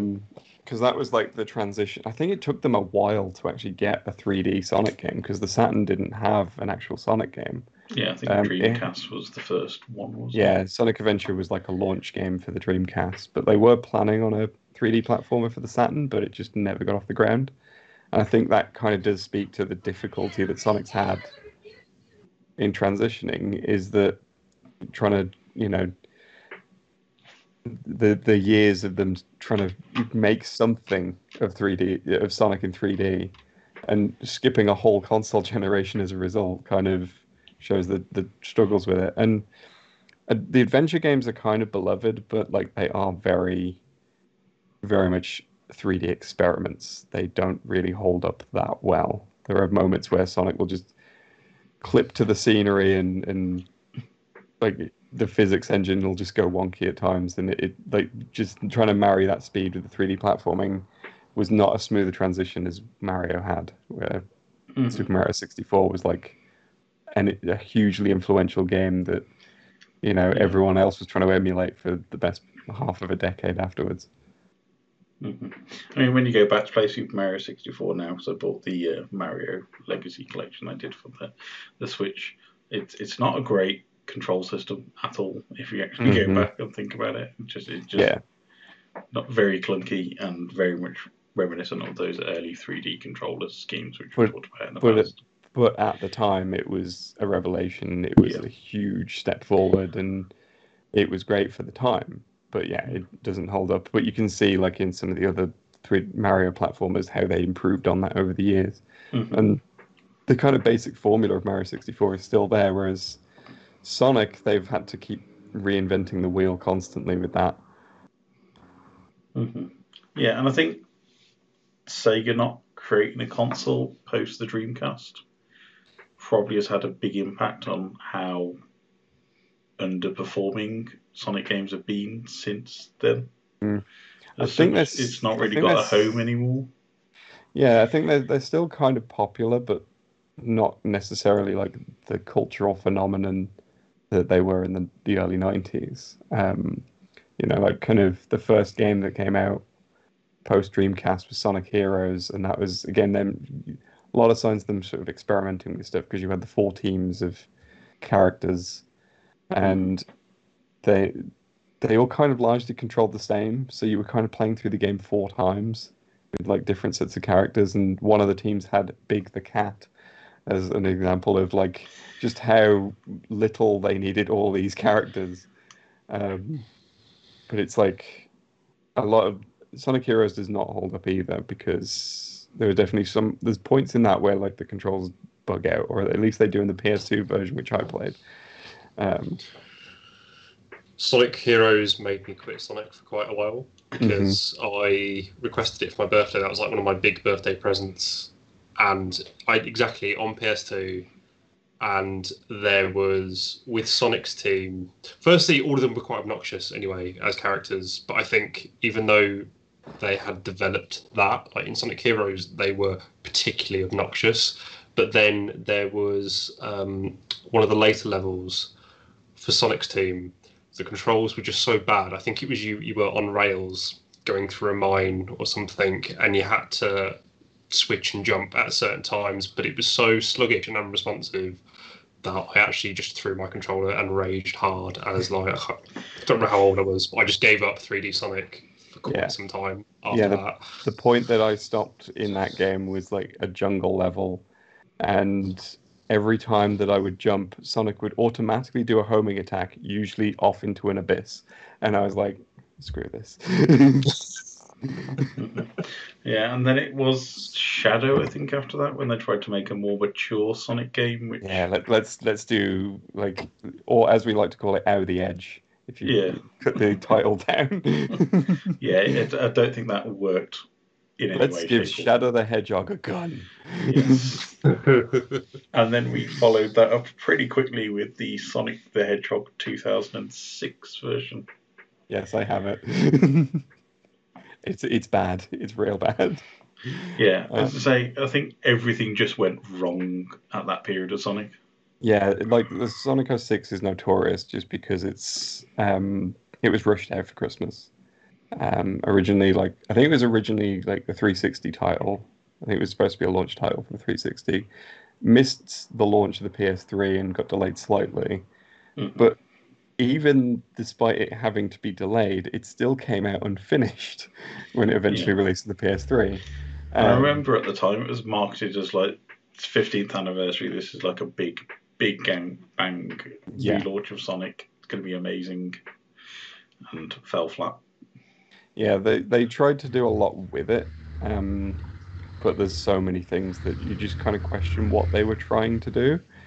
Like, there's whole, like, sections where you just wander around a town, like, just walking, talking to very generic-looking people who do not fit aesthetically next to the Sonic characters. And every time you talk to them, there'd be a loading screen, which would then take you into like them explaining the quest that they've got for you, and then you'd get another loading screen, and then you'd get the actual mission, and then when that's finished, when that would finish, it would have another loading screen, and each loading screen just took minutes. It took forever just to get through them. Just there's so many things as well with like the physics are broken, the story is terrible to the point where there's a romantic storyline where Sonic and a human princess who looks like she belongs in a Final Fantasy game, are like falling in love with each other. Yeah, and it's just ridiculous. Yeah, I mean, we refer back to the Tekken thing we were talking about at the intro. It's kind of like the ridiculous storyline, but this was like not done for the ridiculousness. It was done like on purpose. With Tekken, it's very much like they're leaning into the goofiness of the whole thing the whole time. It's meant to be silly, whereas Sonic 06 was being very serious. And you know, like, first of all, these are cartoon animals, and you're doing these very edgy, dark stories with them that just don't fit like what is basically like a hedgehog that runs fast and is cool and radical. But it's still a good soundtrack though, which surprises me.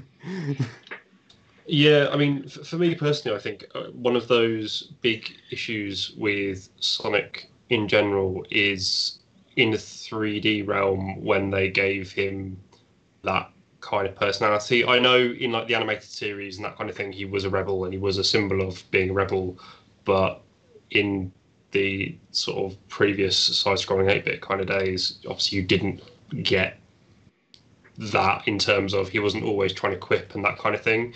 And I think for me, it just got incredibly grating incredibly quickly, even when I was really young playing these games. Because it's things like, if I wanted that kind of edginess, I would have watched Sonic Underground, you know, or the original Sonic cartoon, that kind of thing. But having frustrating gameplay that didn't really work, and then having Sonic and his friends be incredibly obnoxious, you just don't want it, you know. I mean, do you think that was a bit of a feedback loop between the cartoon version of Sonic and the game version of Sonic? Because you said all this backstory in the first however many games it was back in the day, all the 16-bit side-scrollers, all of that was in the manual. You didn't really get much of that on screen. You just had Sonic running for the level, hitting Dr. Eggman, as it was back in the day, as Robotnik is now. But none of that was really in the game. And then it's kind of when they did that transition to 3D, they brought all that comic, edgy wackiness in. And the thing as well is that like the games even got the Sonic X cast. Like the entire cast of Sonic X got brought in to voice the games as well. So I think there was definitely a point where they were trying to bring it all together. Sonic X was like the really, really edgy anime they did. But yeah, it's sort of it was not doing very well at that point. Let's be honest. Which kind of led on to like Sonic Unleashed. Which the most annoying thing of Sonic Unleashed to this day is they called him a werehog, which is man-hog. So it's man-hedgehog. It doesn't work. It should have been a hedge-wolf. But even with that, it's like the thing about Sonic Unleashed is the day stages were actually like the first time that Sonic was really good in 3D. Like they added in the boost mechanic and stuff, and so there's a lot of stuff that's kind of on rails, but like they kind of built it around that, so you know, and it kind of went back to that idea of like learning the layout of the level so you can find multiple routes and try and get through it faster and all that sort of thing, and that really worked for it. But then they kind of ruined it by having the werehog, which every single werehog, so there were just as many werehog levels as there were daytime Sonic levels. The problem is that each werehog level was like 10 times the length of the day stages because you're moving so slowly, and it was basically like God of War but terrible was how it played. And there were platforming sections which were made worse by the fact that Sonic didn't have a shadow. So you couldn't see if you were going to land on a platform. It's one of the central things that's like part of platformer design, and they didn't have it in there. And, you know, it's just... It was a bit of a slog to get through that one just because of those levels. If they hadn't been so long, it might have been a little bit more bearable. But... Yeah, could have done with like a short blast Sonic Werehog level, and then back to the old fun stuff. Yeah, more of a palate cleanser rather than the main meat of the game. Yeah, I don't think they intended it for it to be the main meat of the game, but just because it was so much slower, it ended up being that way. And then we moved on to sorry, Keith. I was going to say, I think part of the whole thing about Sonic is they nailed it so well at the beginning. The whole iconography of him, the look, the sound, cemented itself in the public consciousness to such an extent that it hasn't mattered. The fact that we're talking about him 30 years later, it hasn't really mattered that, like, probably a lot of people haven't played a Sonic game in a long time. He's just cemented himself into the public consciousness so much. I think the last physical Sonic games I actually played were on the Wii, which was the Sonic and the Secret Rings and Sonic Unleashed.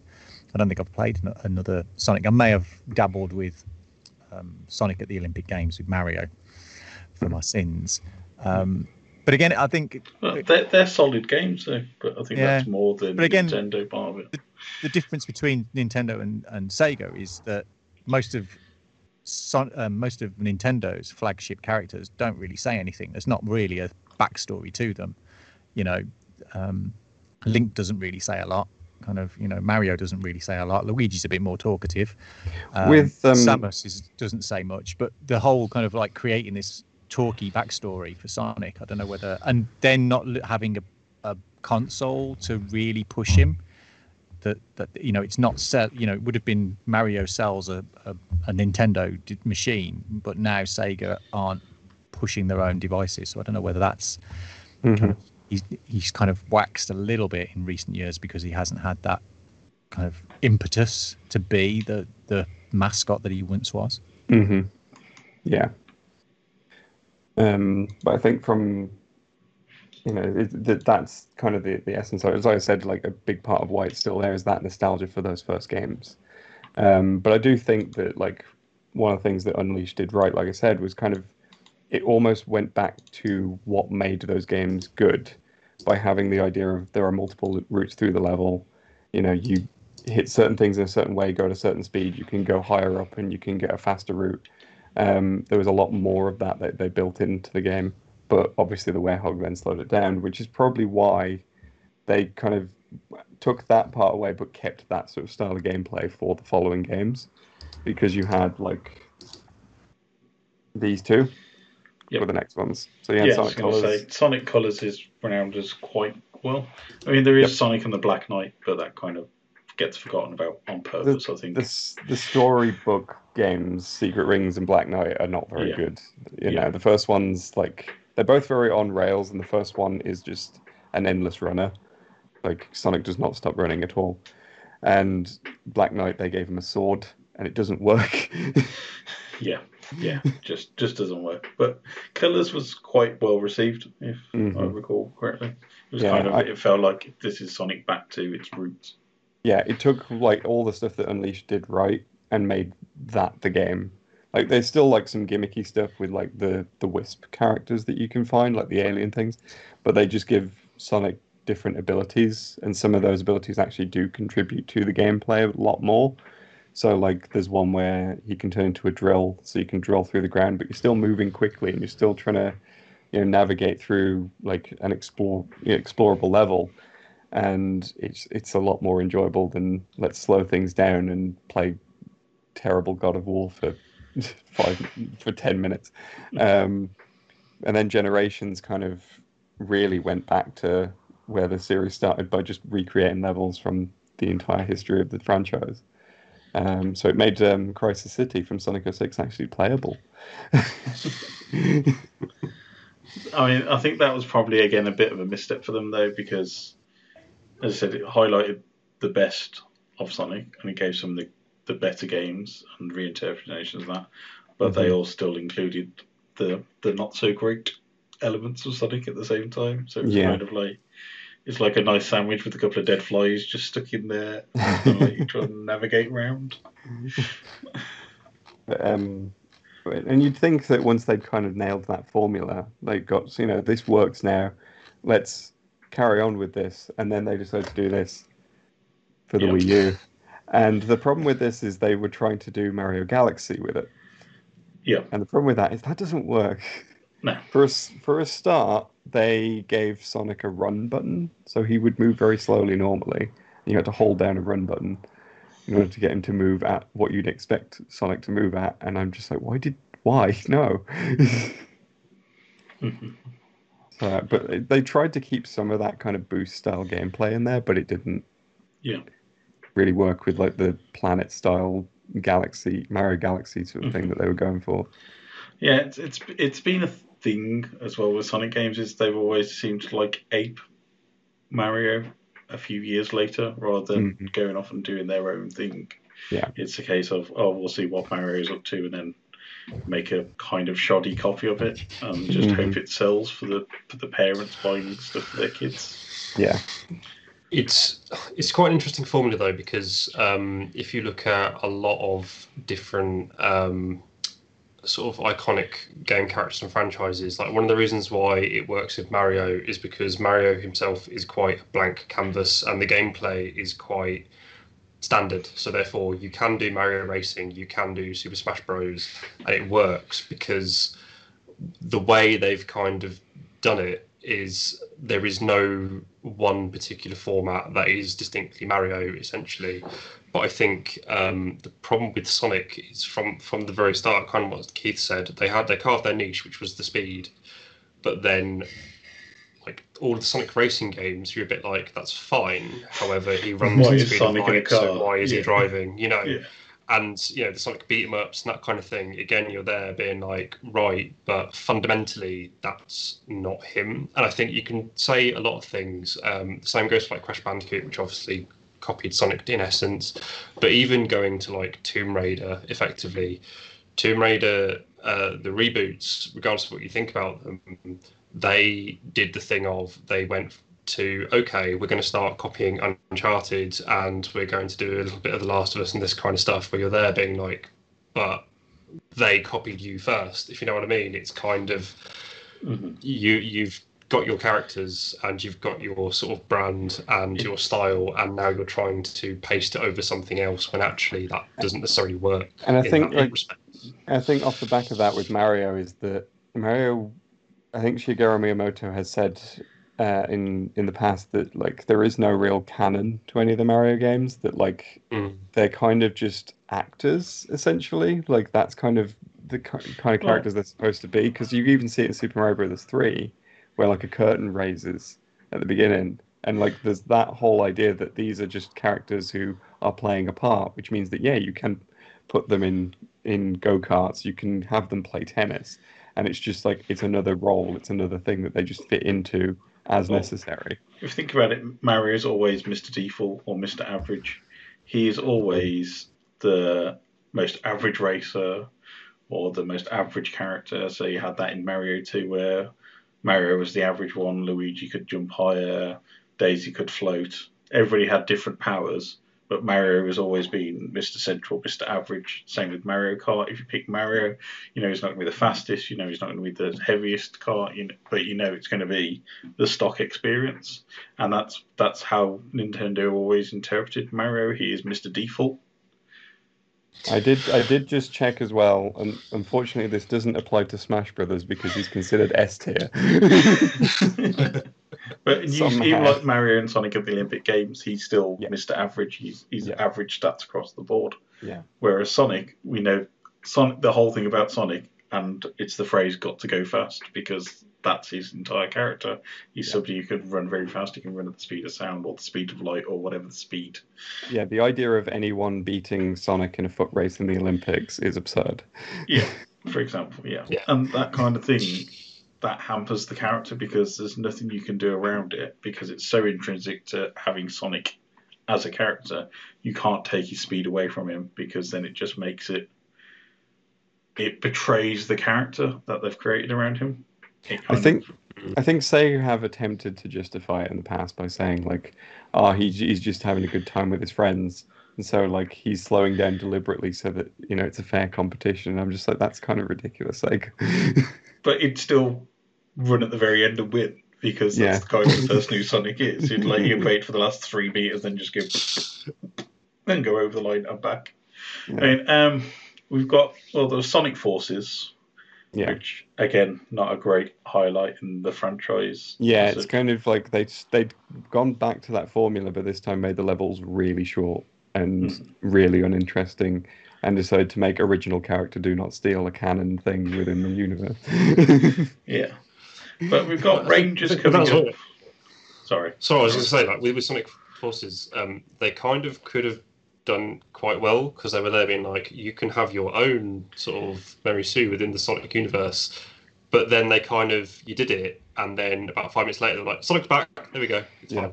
Sonic, everyone is back. And also there's the crime of when I played it on PlayStation Plus, there was no ferret option, so I'm just like, well, what's the point? But I mean, we've got Sonic Rangers coming up next year. I believe it's on for release if things carry on working out that way in the world. I mean, not really said that much. I don't think we've seen that much of Sonic Rangers except for a trailer. We've seen like the teaser trailer, which was basically just, I think you saw Sonic running through a forest and then kind of glitching through the world. Yeah. So clearly it's going to be a Sonic 06 remake. But I'm not actually sure what it's going to be yet. I wonder whether, going forwards, we even need any more Sonic games, because in a sense, Sonic has slipped into the public consciousness, into pop culture, in a way that, does he really need games anymore? In a way that everybody knows Mickey Mouse, and everybody buys Mickey Mouse products, and everybody is hooked in, knows about Mickey Mouse, is all good, but can anybody remember the last time they actually watched a Mickey Mouse cartoon?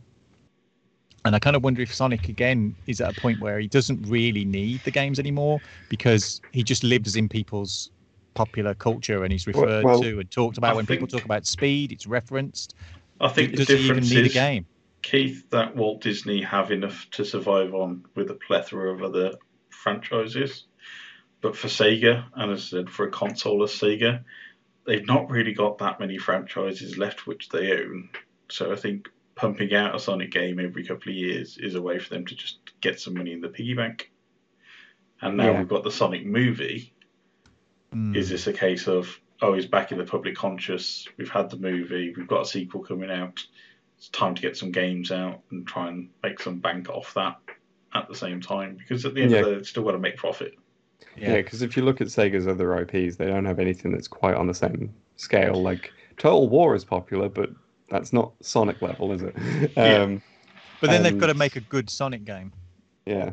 That captures the zeitgeist of what he was doing in the... I was really shocked 90s. That they didn't do a Sonic the movie tie-in game, because obviously that is like the easiest way for them to make it. It's going to be terrible, though, that's the thing. It doesn't matter, though, because people will buy it, and the whole point of the Sonic the Hedgehog movie was it's to an audience that we don't exist in anymore. It's designed for kids, and it's for 10 to 12, that kind of pre-teen, early teen kind of audience, and that's where Sonic lives now. Although it is funny that you say that, because obviously with our discussion about the cinema, that was the last movie I saw at the cinema before the pandemic. Yeah. But you know what? I actually quite enjoyed the Sonic movie for what it was. And also, I think in terms of his personality, they actually did it quite well in the movie. I've definitely seen worse video game movies. So I don't think it was brilliant, but it wasn't bad. I think they released the bad CGI on purpose to get everybody hating it, and then having that free hype. And it's like, no, we fixed Sonic. Come and watch the movie now. From a cynical point of view, it's like, did they release the awful version just to like draw up some hype for the film again? Although the weirdest thing about the Sonic movie is that the most 90s thing about it is Jim Carrey. Because he is just being 90s Jim Carrey. Yeah. But do you think having Sonic back in the public eye with a successful movie kind of does help Team Sonic at Sega a little bit? Because they can actually... Do you think Sega might actually give them some money and some time this time around? It's possible because, like, obviously they're also doing, I think it's an Amazon series. So I think, they're trying to find multiple avenues at which they can present Sonic to the world, and doesn't necessarily need to be a game every year, because I think that was happening at one point. There was like a new game every few months pretty much, and it's like no wonder they were all bad, because they were rushing them all out. Yeah. So I think, especially because like with Rangers coming out, that's going to be the first game from Sonic Team since 2017. And that's, I think, a good amount of time for them to kind of properly sit down and think, how are we going to do this properly? And I think because they knew that they were doing the movie in the interim, they could kind of allow them that time, I think. So. Yeah. I mean, do you think it's... I know you're pretty invested in the franchise, so will you be picking up Rangers? Probably. We'll see how it turns out, because even when it's like bad, it's kind of entertainingly bad. So, Matt, Keith, would you be willing to reinvest back into the Sonic franchise? To be honest, yeah. I mean, I picked up Sonic Mania when it was free on the PlayStation Store and played it, and I do really enjoy it. Obviously, it is very much going back to kind of Sonic roots, but I am more than happy to return to the Sonic universe. I think the problem I have, and it's not just with the Sonic team or Sega, it's like I said before, my little mini rant, it's more the case of publishers and game devs trying to paste like other genres onto what they've got. I think there is still space to make decent Sonic games in 3D Sphere as well. Yeah. It's just, as sort of Lee said, they just kind of need to give it more time and to actually go, okay, well, this worked, so let's do more of this, Yeah. I mean, we didn't really talk much about it, but we have had Sonic 4 in both its episodes, and that was a real go back to basics, just fresh 2D platformer with fresh graphics. It wasn't good though, because it was very sluggish. But I think this is kind of where Sega did the right thing with Sonic Mania by kind of shipping it out to fans and being like, you kind of know what you love about the franchise, make something. And it's something that Sega have been showing a lot of success with, of just like shipping their IPs out to other developers. They did it with Streets of Rage as well, and that was excellent as well. And it's like, I think Sega can do more of that in future, so that it isn't just on Team Sonic as well, and have more kind of fan-driven projects, that become passion projects for smaller teams that kind of understand, that kind of know why they like Sonic, and therefore would put a lot of those ideas into the game. I think we could probably see some more success stories like Mania if they did more of it. Yeah, I agree. I think, you make a good game that builds on what made the original games such a standout. Just make a good game, and that's what I want. And and double down on the whole idea of what that Sonic is about: speed. I don't need an RPG. I don't need a sort of random backstory to give me the tragic upbringing of some random character that I don't care about. You've reminded me that BioWare made a Sonic RPG. I mean, from the screenshots of Sonic Rangers, I mean, it could be possibly open world. So that is kind of a slight worry in the back of my mind. But I still think as Keith said, I think there's enough there with the original brace of Sonic games. So if we go with 1, 2, CD, Knuckles, that kind of original brace of game, I don't think they're ever going to get old, because they just work so beautifully, and the colours back then, and that defined artwork style, I still think works to this day, and it's very much something that I don't mind. But I think, as you've said, if they got rid of all the backstory, I think there'd be a big fan backlash. But at the same time, I think it could possibly due to like get rid of all that and just like start afresh with Sonic rather than pandering to decades worth of crazy backstory which doesn't really need to be involved in the game. Yeah, make the actual gaming experience fun and exciting.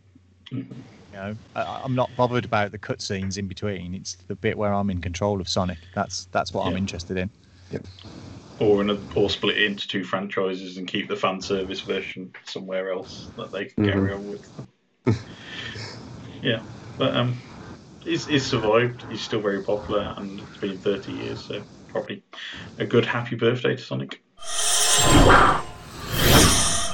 Thank you for joining us on the Geeky Brummy podcast this issue. Lee, where can we find you online?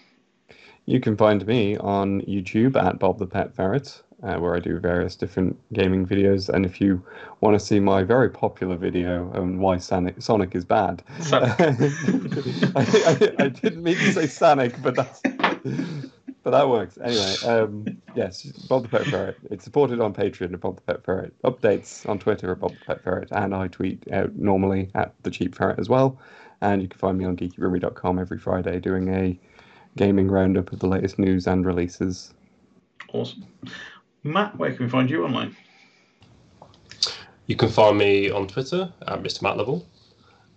You can find me on Instagram at matchstick_Matt. You can also find me on the Geeky Brummy Twitter handle on Mondays, where I'll be tweeting various things, depending on how I'm feeling. And you'll find my esports update on the Geeky Brummy website, where I continue my ongoing campaign to make UK esports a legitimate thing. Awesome. Keith, where can we find you? My personal Twitter feed is hardluck_hotel. You remove the underscore on Instagram to get my arty black and white pictures of landmarks. I am also on YouTube, but most of my videos aren't as entertaining as Lee. They're strange wedding fairs or mariachi bands. But generally, the best way to find me is every Wednesday. Put more mariachi bands. Every Wednesday, retweeting myself on the Geeky Brummy Twitter feed, telling you all about such fabulous comics like Cain and Abel from Image. So every Wednesday, I make some recommendations of generally comics I actually buy or read digitally if they're on the radar. But yeah, you can find that most Wednesdays on Geeky Brummy. Thank you. And you can find me at Ryan Parrish on Twitter when I remember the login details. It doesn't happen very often. Or for the food stuff, when that actually restarts, it'll be Brummy Gourmand. Or you can find me on Tuesdays now doing the tech roundup on the geekybrummy.com website. So I take some of the hottest tech stories for the previous week and round them up in a kind of, you might have missed this important news story. So like over the last couple of weeks, I've looked at Windows 11, AMD's new shiny way to get more resolution out of your aging graphics card, Mobile World Congress, and an Xbox fridge. Yeah, it kind of bounces around a bit in the tech world.